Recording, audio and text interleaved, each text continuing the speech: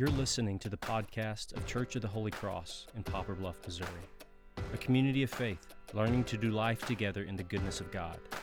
For more information, you can find us online at holycrosspb.org.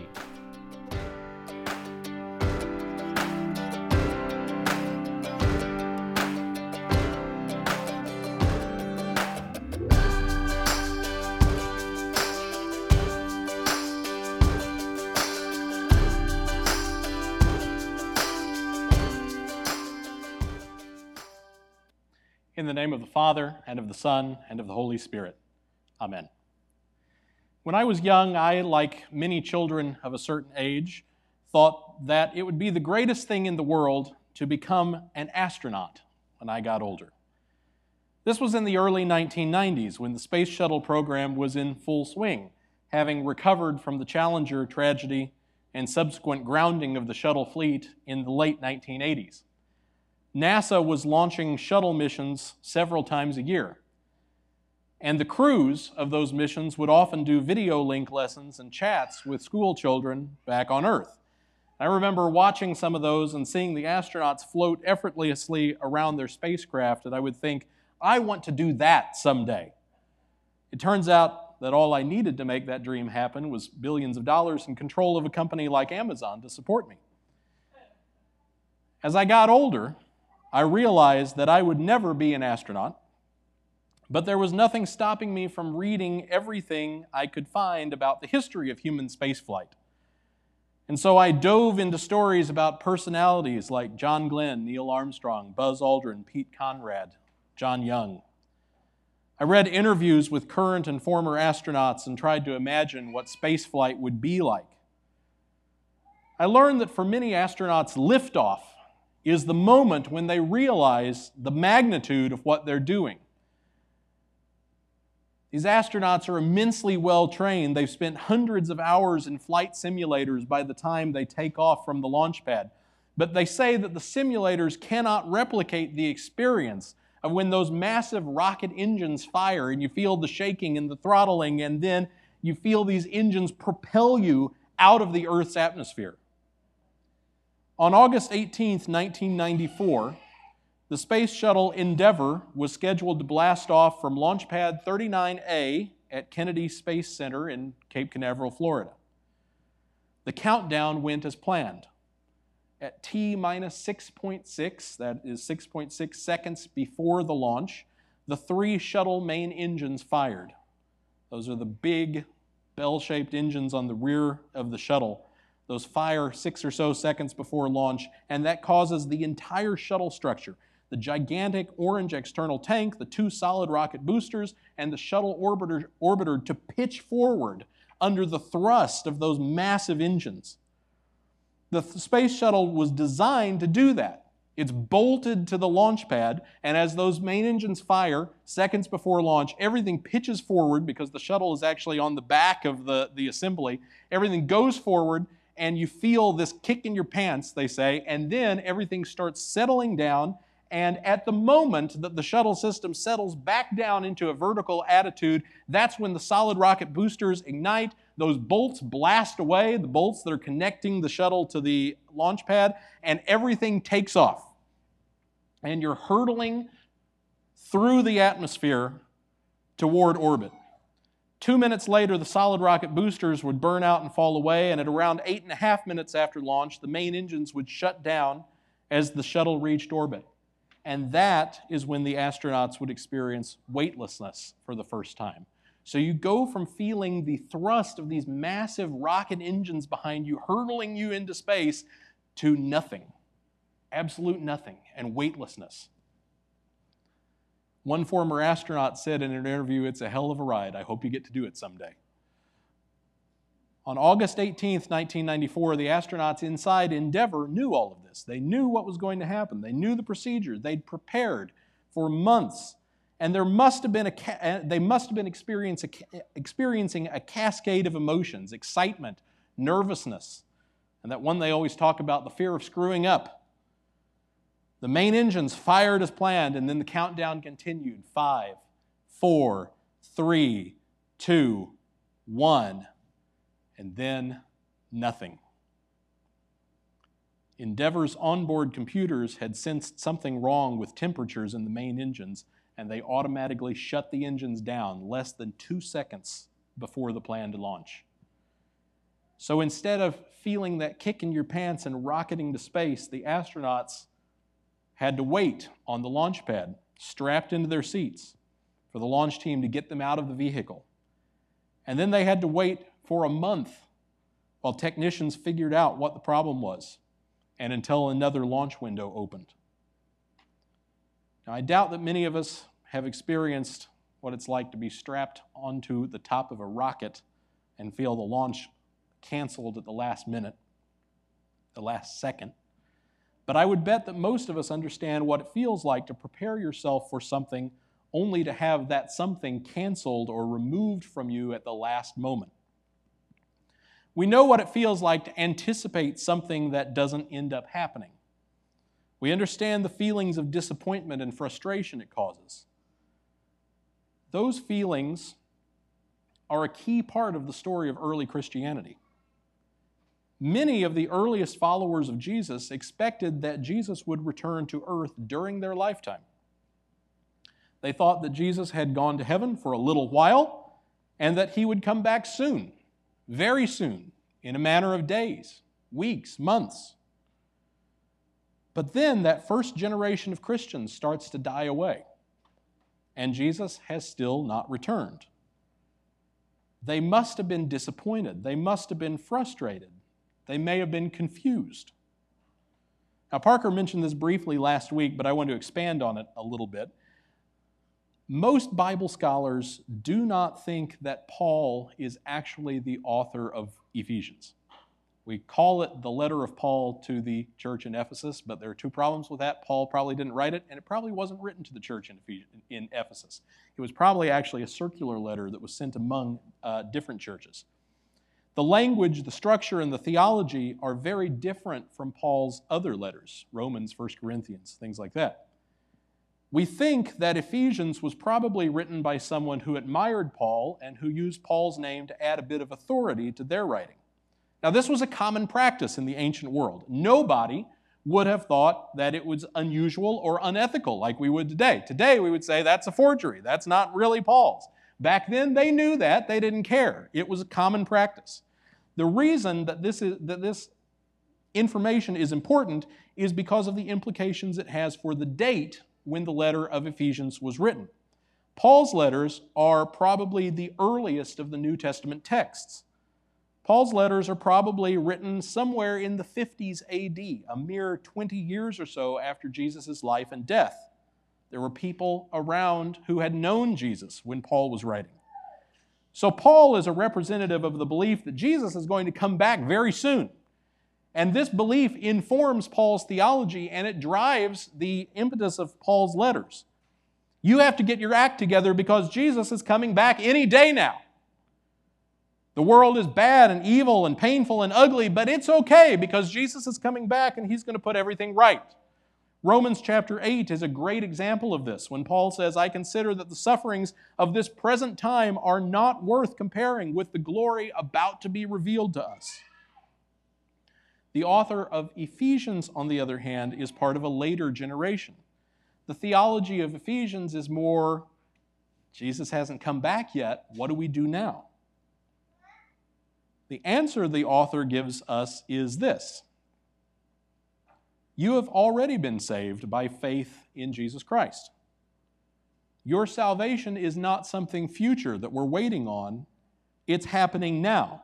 So let's make sure that our life in the church reflects the fact that we are set apart by God for something special. Now, I'm going to say for a moment that I think that we in the modern church are sometimes pretty good at recognizing that we're part of something special. Sometimes I think we're too good at recognizing that.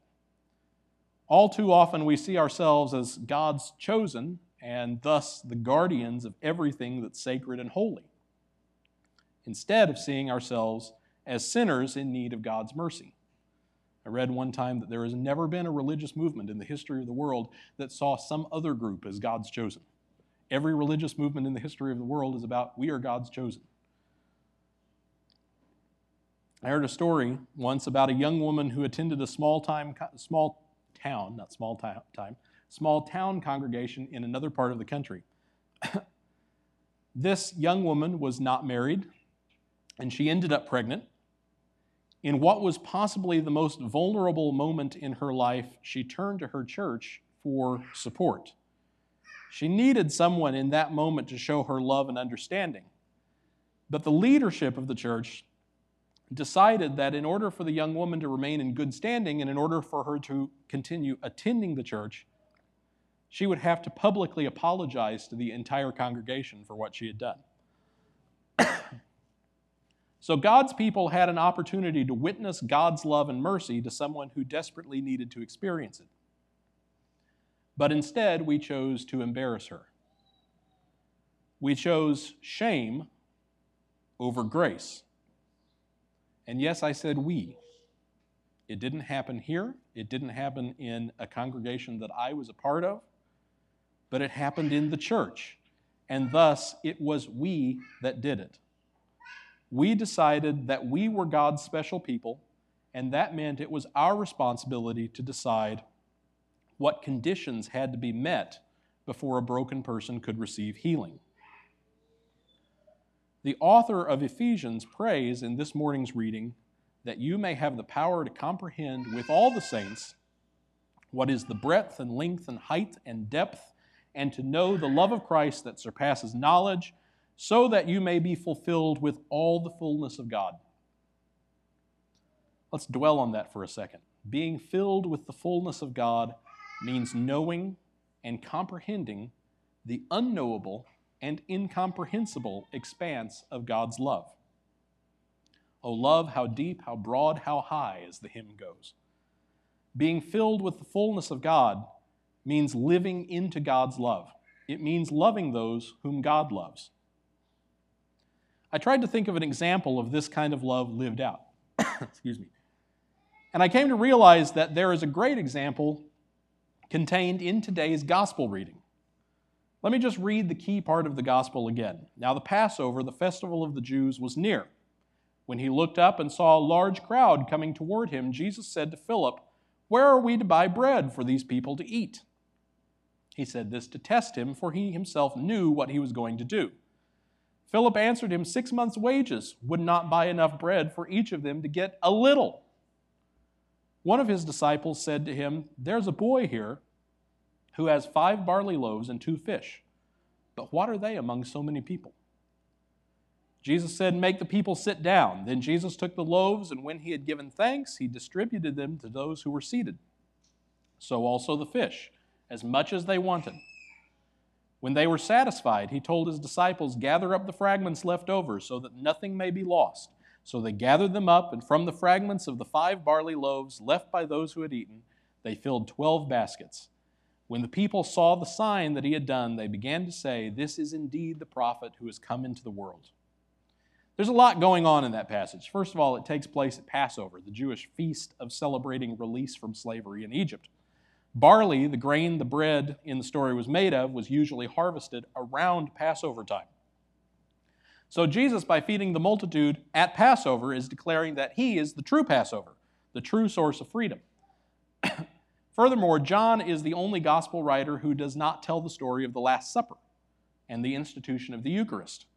So this story, and the one that immediately follows it, the one about Jesus saying that his body is true bread and his blood is true drink, these are John's way of theologizing the Eucharist, talking about what the Eucharist is all about. But for our purposes today, I want to focus on one thing that Jesus does and one thing Jesus does not do. After Jesus tells the disciples to have the people sit down on the grass, and after the disciples get everybody arranged and everything sorted out, get everybody a plate, Jesus takes the loaves of bread, he gives thanks, and then he gives the loaves to the people. He gives thanks.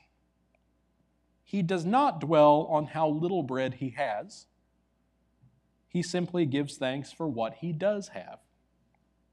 And by the way, the Greek word here is eucharistesis, for the term "and having given thanks." It's a form of the word eucharisto, which means I thank.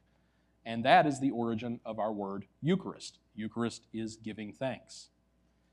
And after giving thanks, Jesus gives everything he has away to anybody who needs it. We don't know anything about the people in the crowd. We know that there are about 5,000 of them. But we don't know anything about their lives or personalities. Are they Jews? Are they Gentiles? Are they Samaritans? What's the balance of men to women? Are there any children in the crowd? Are the people in the crowd ritually pure? Do they follow the commandments about what you need to do to enter the temple and approach God? The reason we don't know who they are is that Jesus does not seem to care. He does not sit down and interview each person to make sure they're worthy of the gifts they're going to receive. He doesn't check to make sure that every person is morally upright. He doesn't ask about their theology or politics. And I don't like criticizing one of our sister denominations in this Christian movement, but Jesus does not turn anybody away from the table because of their stance on abortion.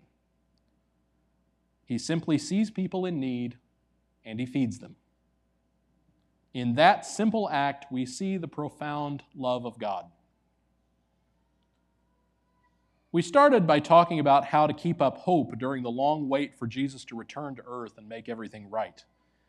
I think we might see a model in Jesus' instructions to Peter at the end of John's Gospel, when Jesus says, "Peter, feed my sheep.